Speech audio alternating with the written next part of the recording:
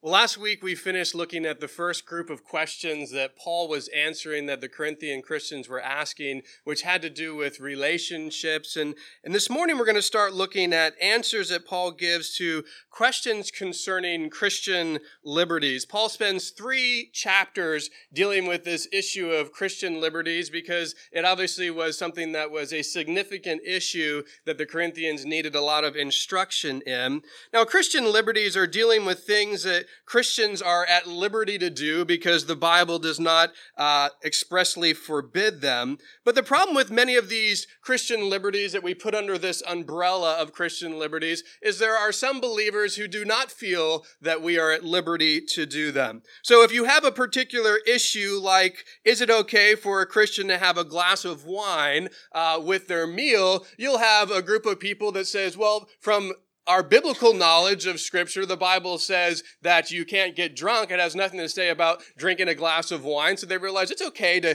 drink a glass of wine with your meal.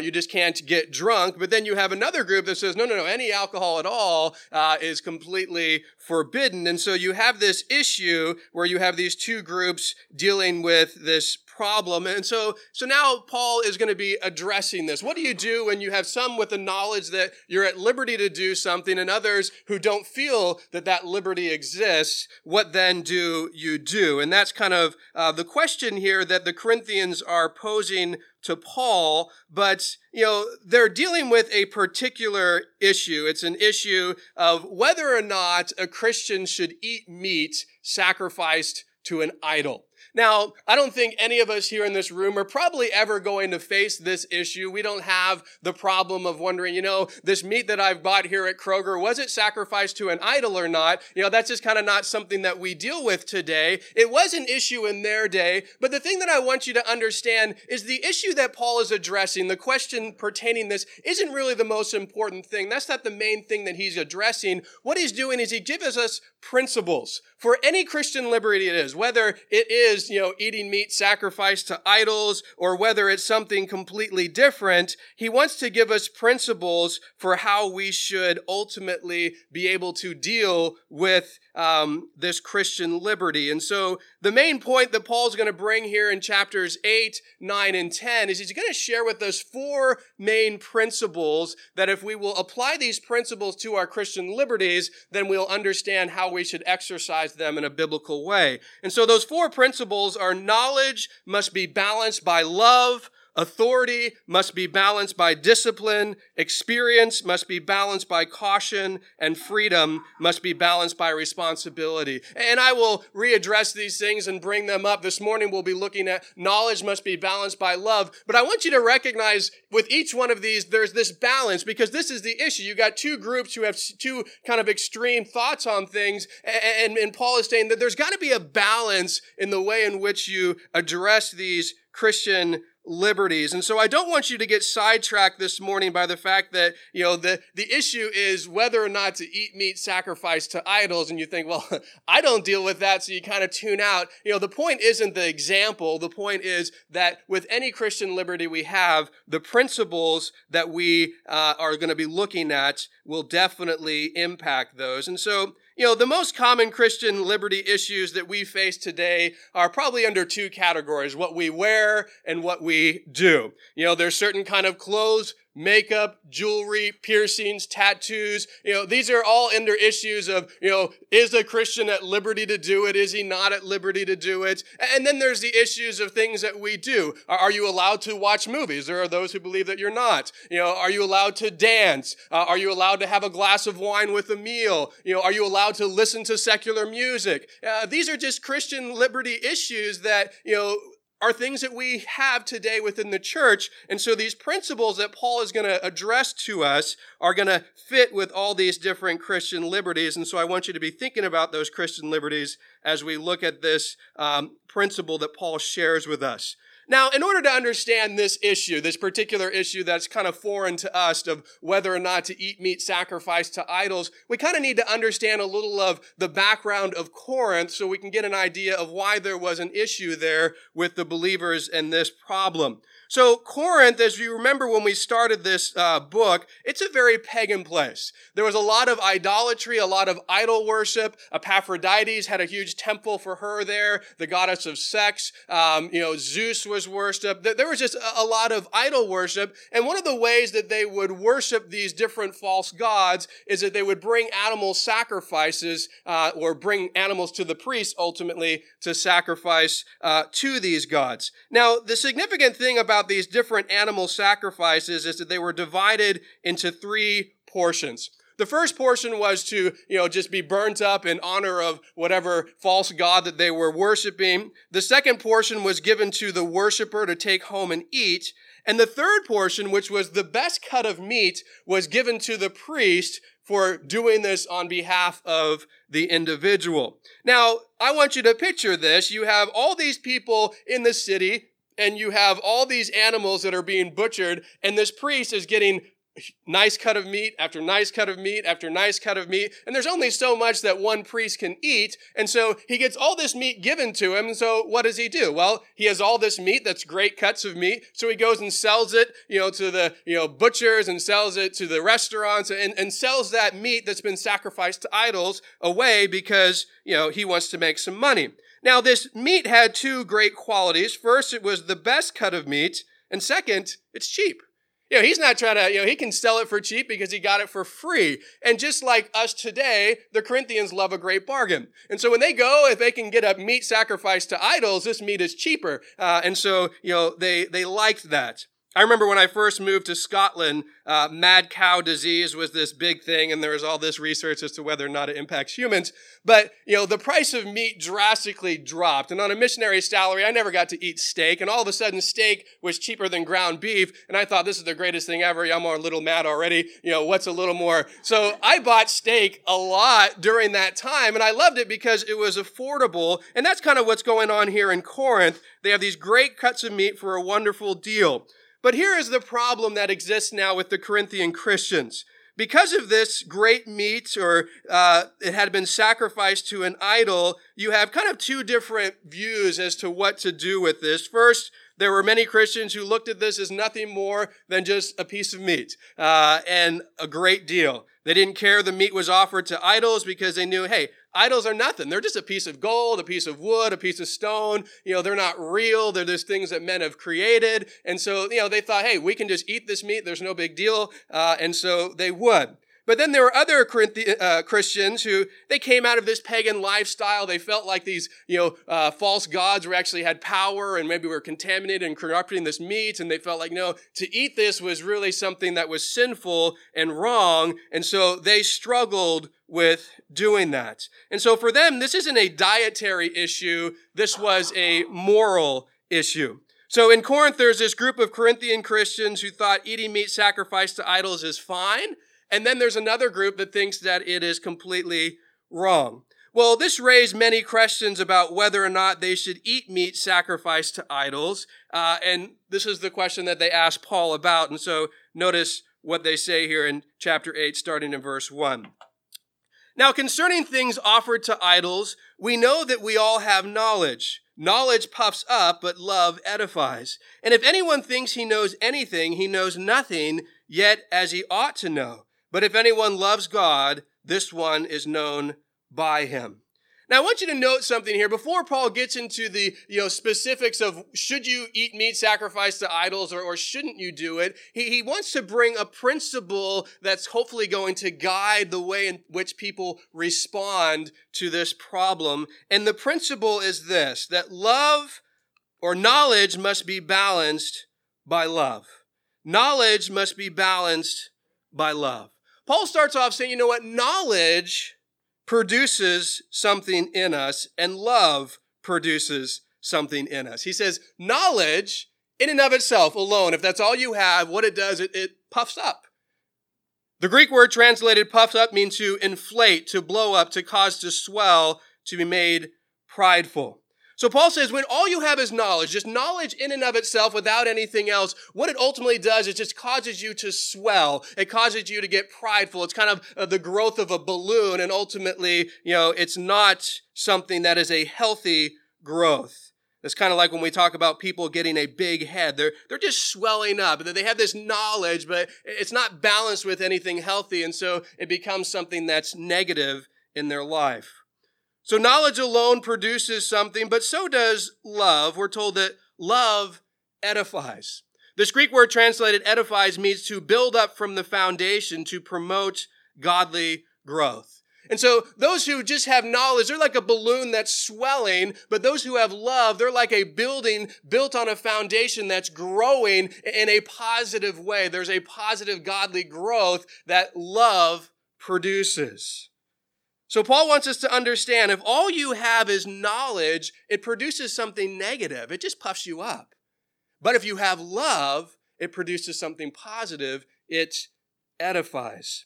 And because of that, knowledge must be balanced by love. You see, you can have all sorts of knowledge about something, but if it's not balanced by love, then ultimately you just become prideful, and your actions to others aren't to edify. They're ultimately hurtful, not helpful. I've seen many Christian apologists, those who are out there to defend the Christian faith, that kind of fit into this category. They're full of knowledge. You listen to their answers and you recognize they've spent a lot of time studying it and they have all this knowledge, but for many of them, that knowledge is not balanced with love. And so they just come across as these arrogant know-it-alls who don't really care about the people that they're supposedly trying to reach. And I've seen too many of them in that category, and it's very sad. And you see a lot of people aren't actually convinced to follow Christianity. They're turned away from Christianity because this person has knowledge, but does not have knowledge balanced with love. Now, you'll see a very drastic difference when you look at a guy like Ravi Zacharias or others in that category where they do have an immense amount of knowledge, but you can see it's balanced with love, especially for the people they're trying to reach. And those are the ones that are being most effective in doing what Christian apologists ultimately should do, defending the faith to reach people for Christ. But the key here is there needs to be this balance. When you acquire knowledge and don't have the balance of love, it produces pride. It produces things that are not helpful. But when you have that balance, it becomes helpful. Knowledge must be balanced by love. Otherwise, Christians will end up with big heads instead of enlarged hearts. And that's ultimately what we want. We want to have hearts for people. We want to reach people, not just swollen heads thinking we're so great with all the knowledge we've accumulated. So Paul starts with this principle. Knowledge must be balanced by love. And we need to have that principle if we're going to understand, well, how do we deal with this issue of Christian liberties and how we should exercise our Christian liberties? If you don't understand knowledge being balanced with love, you won't understand the biblical way to do that. Now, Paul goes on to say in verses 2-3, and if anyone thinks that he knows anything, he knows nothing yet as he ought to know. But if anyone loves God, this one is known by him. Those people who think they know everything and don't have the balance of love, Paul's saying, you know what? You don't really know what you should know. One of the most important things to know is that you're known by God because you love him. That's kind of the core of things. And so Paul starts with this principle of knowledge being balanced by love. And now he's going to start talking about the particular issue of should you eat meat sacrificed to idols or not, but he's going to connect it with this important principle. Notice what he says in verse 4. Therefore, concerning the eating of things offered to idols, we know that an idol is nothing in the world, and that there is no other God but one. For even if there are so-called gods, whether in heaven or on earth, as there are many gods and many lords, yet for us there is one God, the Father, of whom are all things, and we for him, and one Lord Jesus Christ, through whom are all things, and through him we live.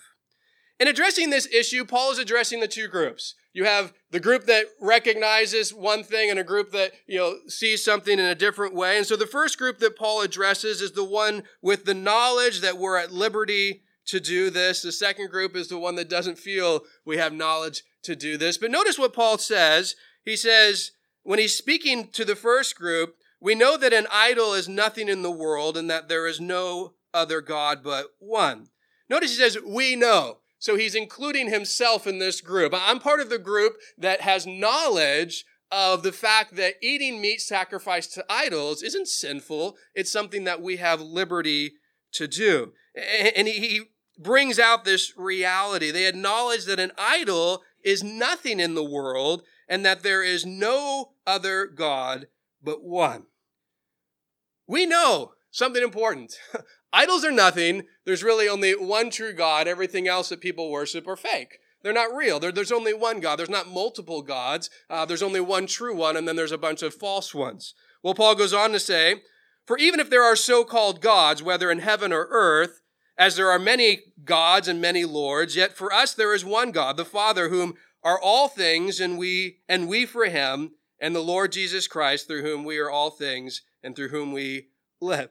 So Paul says, there are these so-called gods in the world. There are people like Zeus and Epaphrodites, and in our day you got Buddha, and you got, the list goes on and on of gods that people are worshiping, but they're just so-called gods because they're fake. They're not real. They're not true gods because we know biblically, Paul's part of this group, there's only one God.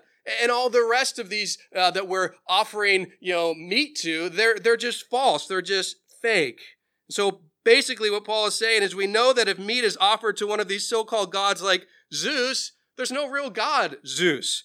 All Zeus is a statue that men have created with no power. And so there's no problem in eating meat sacrificed to that. He can't contaminate it. He can't do anything to it because he doesn't have any power. He doesn't exist. So Paul, with this first group, shares that they have knowledge of the one true God and that there is complete freedom and liberty to eat this meat. But now he wants us to understand that not everyone has that knowledge. Because now he's going to address the other group. Because the first group, they have a biblical knowledge of these things, and the other group did not. And notice what he says. But here the principle of knowledge must be balanced by love is very important. Verse 7. However, there is not in everyone that knowledge, for some with consciousness of the idol until now eat it as a thing offered to an idol, and their conscience being weak is defiled. But food does not commend us to God, for neither if we eat are we the better, nor if we do not eat are we the worse. So Paul here reveals, idols are nothing, but the reality is not everyone understands that. Not everyone has this knowledge that, hey, there's just one God and everything else that's worshiped out there is just false. There were many Corinthian Christians who didn't have the biblical knowledge that idols were nothing. They definitely thought they were something. They definitely thought they had power, because they probably grew up, being taught that stuff. And so they hadn't come to this understanding. And since they don't know that an idol is nothing, when they eat meat sacrificed to idols, their conscience being weak, Paul says, is defiled. Now, our conscience is that internal feeling of whether something is right or wrong. But Paul says, those who don't know that, these things, he says that their conscience is weak. So why is it that their conscience is weak? Well, it's not because their conscience doesn't work. Their conscience definitely works. In fact, maybe it overworks, but their conscience is considered weak because it lacks knowledge. Their conscience is operating on the idea that there is really something to an idol, and therefore they feel defiled by eating this meat. You see, our conscience is ultimately dictated by our knowledge. And the more biblical knowledge that we have will impact what is truly right or wrong. Because we have these feelings about what are right or wrong, but those feelings aren't always accurate. What we do is we take the Word of God to be able to tell us, oh no, this truly is wrong, this truly is right, and this is one of those areas where we're at liberty, not necessarily we should do it, but we have the liberty. And so it helps, direct our conscience. That knowledge reveals to our conscience what's right and wrong. Now, when you get a new believer, they oftentimes feel certain things are right that the Bible says are not, and they feel certain things are wrong that the Bible says you're at liberty to do because they just don't have the knowledge connected to that. And this is what was going on there in Corinth. So he's saying there are believers who have a weak conscience. And the reason it's weak is because it lacks biblical knowledge to understand, hey, this is okay to do. Oh, I don't feel it's okay to do. Well, that's just because you don't have the biblical knowledge about it. And so Paul's bringing out this reality that's there. And so because their conscience feels like it's wrong, when they eat it, they feel defiled. They feel like they've sinned. They feel like they've done something that they shouldn't. And so that lack of knowledge and weak conscience makes them feel this way. But Paul wants them to understand that they've missed something important. Notice what he says in verse 8. Food does not commend us to God, for neither if we eat it are we the better, nor if we do not eat it are we the worse. Paul wants to give them an important piece of knowledge. You feel like, oh man, we're sinning so much because of this food and we're eating and it's defiling us. And Paul's saying, no.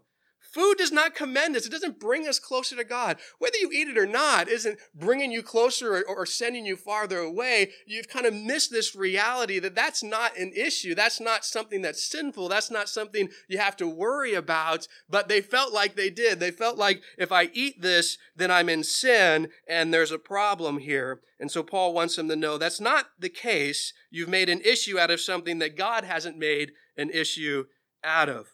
Now, what Paul shares next is really the key to what he's trying to communicate. Now he's going to show us how the principle of knowledge being balanced by love is practically done in a situation where you do have people who have a knowledge that it's okay to eat meat sacrificed to idols. And now how do you deal with the other group that doesn't have that knowledge and feels like if I do this and if you do this, it's sinful? So how do you do it? Well, Paul's going to address that. Verses 9 through 13 says this. But beware lest somehow this liberty of yours becomes a stumbling block to those who are weak. For if anyone sees you who have knowledge of eating in for if anyone sees you who have knowledge eating in an idol's temple, will not the conscience of him who is weak be emboldened to eat those things offered to idols? And because of your knowledge, shall the weak brother perish for whom Christ died? But when you thus sin against the brethren and wound their weak conscience, you sin against Christ. Therefore, if food makes my brother stumble, I will never eat meat, lest I make my brother stumble. Notice what Paul talks about here. He brings out the two groups. You got the group with the knowledge that you can. You got the group who doesn't have that knowledge and feels like if they do it, they're in sin. And now he's really addressing the group with the knowledge. He wants them to understand, okay, well, what do you do with this liberty that you know that you have? How do you do that liberty around people who don't feel like you should have it? Notice what he says. Beware, a warning, lest somehow this liberty of yours become a stumbling block to those who are weak. Here is really where the problem lies. You have Christians with a knowledge of something that they're at liberty to do. I'm at liberty to eat meat sacrificed to idols, or I'm at liberty to drink a glass of wine with my meal, or I'm at liberty to listen to secular music, or I'm at liberty to go to the movies, or whatever the Christian liberty issue might be. But when you have the knowledge of a certain liberty, here's the key. You need to beware that your liberty and exercising that liberty is not causing someone who doesn't have that knowledge to stumble. That's the challenge for us who are in the category of, I have a biblical knowledge that there are certain things I can do, and I'm around others who don't have that biblical knowledge. I need to then look to them and say, I don't want to exercise my knowledge if it's going to ultimately cause them to stumble. If you know you're free to do something, but that thing that you're free to do causes your brother or sister in Christ to stumble out of love for them, don't do it. See, this is the principle. Knowledge without the balance of love is the problem. Oh, well, I have knowledge that I can do this, and I'm just going to go do it no matter what. It's my liberty. It's my right. I'll continue with it. Well, that's not knowledge balanced with love. Love recognizes there are other people who don't have the recognition that they're free. And instead of just saying, well, you should just know, it's, hey, am I going to exercise this in front of them if it's going to cause them to stumble? Don't use your knowledge of a certain liberty to stumble them. Instead, use love and don't partake in it around them. Remember, knowledge alone puffs up, but love edifies. Don't use your knowledge that you are at liberty to do something ultimately to cause another believer to stumble. Well, Paul gives a practical example of how this will be a problem if you're not balancing knowledge and love. He says in verse 10, for if anyone sees you have knowledge eating in an idol's temple, Will not the conscience of him who is weak be emboldened to eat those things offered to idols? And because of your knowledge shall the weak brother perish for whom Christ died? So Paul's example is, hey, if you have knowledge you can eat meat sacrificed to idols, and so you're just doing it, well, if you do that in front of someone without that knowledge and they feel that that's wrong, aren't you just emboldening them to do something that will stumble them? You're emboldening them to do something that ultimately they feel is sinful and wrong, and ultimately you be guilty of causing them to stumble. So Paul's challenge is, don't let your liberty be something that you exercise in front of those who are weak in conscience and will cause them to stumble. And he takes it one step further, which is very important to understand. Verse 12, but when you thus sin against the brethren and wound their weak conscience, you sin against Christ. Notice this. He's already said, you know what, if you're just going to say, hey, it's my knowledge of something that I'm at liberty to do, it's my right, it's my liberty, I'm just going to do it no matter what, you're sinning against the person who is weak in that because you're causing them to stumble. So it's a sin against them. That should be bad enough. That should be something that we say, you know what? I'm not going to do that. Out of love for other believers, I'm going to refrain from my freedom and my liberty right now among them because I don't want to cause them to stumble. But Paul takes it another step. You're not only sinning against them, you're sinning against Christ. So if it's not enough to say, you know what, my love for them is going to keep me from doing it, hopefully your love for Jesus will keep you from doing it, because Paul's saying it's not just a sin against them when you do it, it's a sin against Jesus as well. The knowledge that we have about the things we are at liberty to do should never supersede the love we need to demonstrate to our weaker brothers and sisters in Christ. Knowledge must be balanced with love. You see, our knowledge can either be a stepping stone or a stumbling block to other believers, depending on whether it's balanced with love.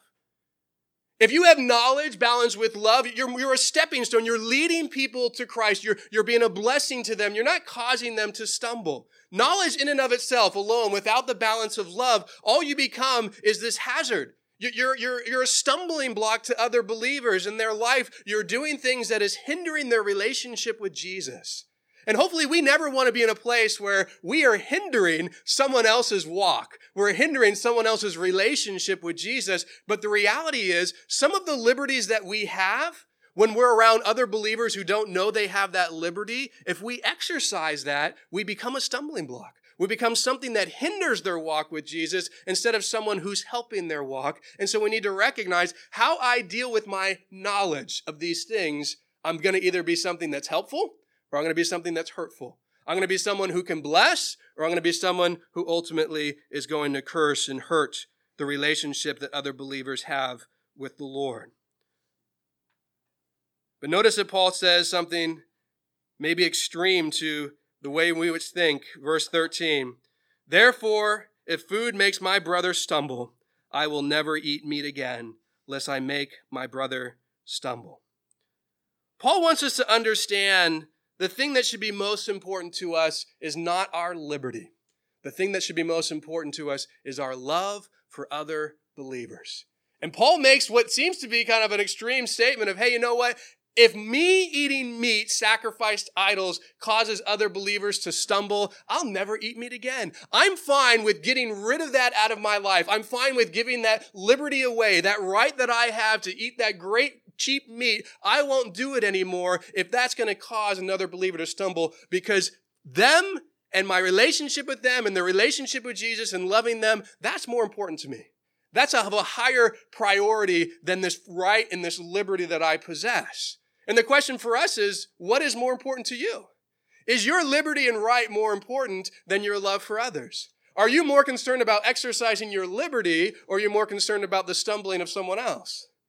And I think too often in our Christian, especially in America, it's like, you just need to get over it. You just need to realize that you have this right as well, and I'm going to do what I'm going to do. And if you don't like it, that's fine. I don't really care.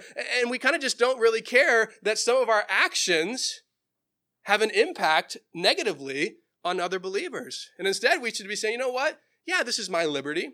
Yeah, I have a right to do this. But you know what? What's more important is loving you. What's more important is making sure you're not stumbling. So when I'm around you, I'm not going to do that. When I'm around you, I'm not going to exercise this liberty because I want to make sure I'm never guilty of putting you in a place where my actions are going to cause you to stumble. You might be right. You might know you have a knowledge to do something, but I think the reminder for us is it's never right to stumble another believer. Knowledge must be balanced with love. So you can see here, the issue really isn't meat sacrifice to idols. You could put any Christian liberty example in there. The principle is going to be the same. Whether you could say meat sacrifice to idols, drinking wine at a meal, going to the movies, listening to secular music. I mean, whatever the Christian liberty issue is, the point is, okay, am I going to have knowledge balanced with love? When I invite someone over for dinner, and I know that they believe drinking any alcohol is wrong, but I know that, hey, I can have a glass of wine with my meal. I have a choice to make. I can make a point in front of them. I can drink that glass of wine. I can show them my liberty and that, I'm free to do this, even if though it might stumble them. Or I can say, you know what, while they're in my house, I'm just going to have water and tea. What's the big deal of sacrificing that for a meal in order to show them love? Now, when they're not there and it's just you and your home and your Christian liberty, you're fine. But in front of them, you don't want to stumble them. If you have a person come over your house and they feel like any secular music at all is of the devil and sinful and you shouldn't listen to it, well, you could say, well, I'm going to blast all the secular music I can when they come and show them how silly that is. Or you could just say, you know what? I'm either not going to play any music at all or I'll just play Christian music while they're in my home. Well, what's the point of demonstrating this liberty if it's going to cause them to stumble? Or if someone believes, you should never watch TV. Well, they could come to the house and you could just have the TV on the whole time just to make a point. Or you could say, you know what, when they're here, we're not going to watch it because I know that's a problem for them. I believe I have liberty to do it. They don't. And so therefore, I'm going to love them enough to not exercise that liberty in their presence. We do this type of thing in a practical way. And it's kind of interesting to me that so often we're not willing to do it in a spiritual way.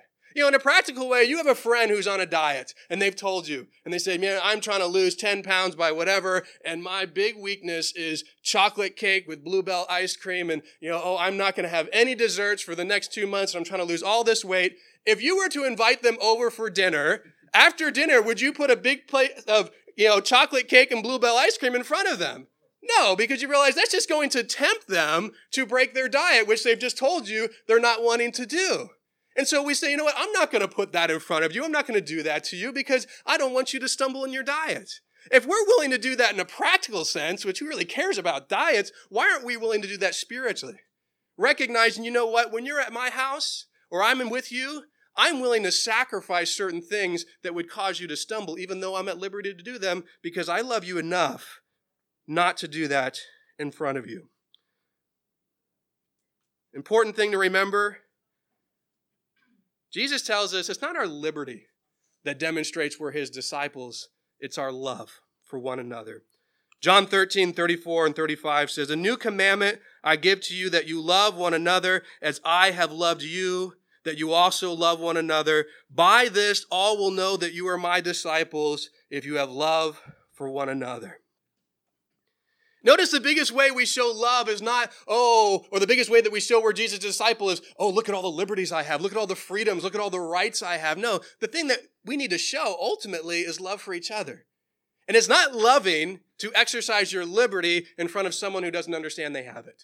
It's not loving to go ahead and cause someone else to stumble just so that you can do what you feel you have a right to do. I think in the Christian world, especially here in America, we're very much too hung up on our rights. And we're not willing to let them go for the benefit of others. But you know what? Jesus gave up his rights. Jesus left heaven. He left the throne. He came to become one of us. And he ultimately gave his life on the cross for us. He gave up the ultimate rights so that ultimately we could have salvation, so that we could be forgiven of our sins. If we want to be more like Jesus, we need to be following his example that says, you know what? I'm willing to give up my liberty for love of people. Jesus was a lover of us. Are we going to love those that he died for? Are we going to say, you know what? There's nothing I ever want to do that gets in the way of someone's relationship with Jesus Christ. Let's pray.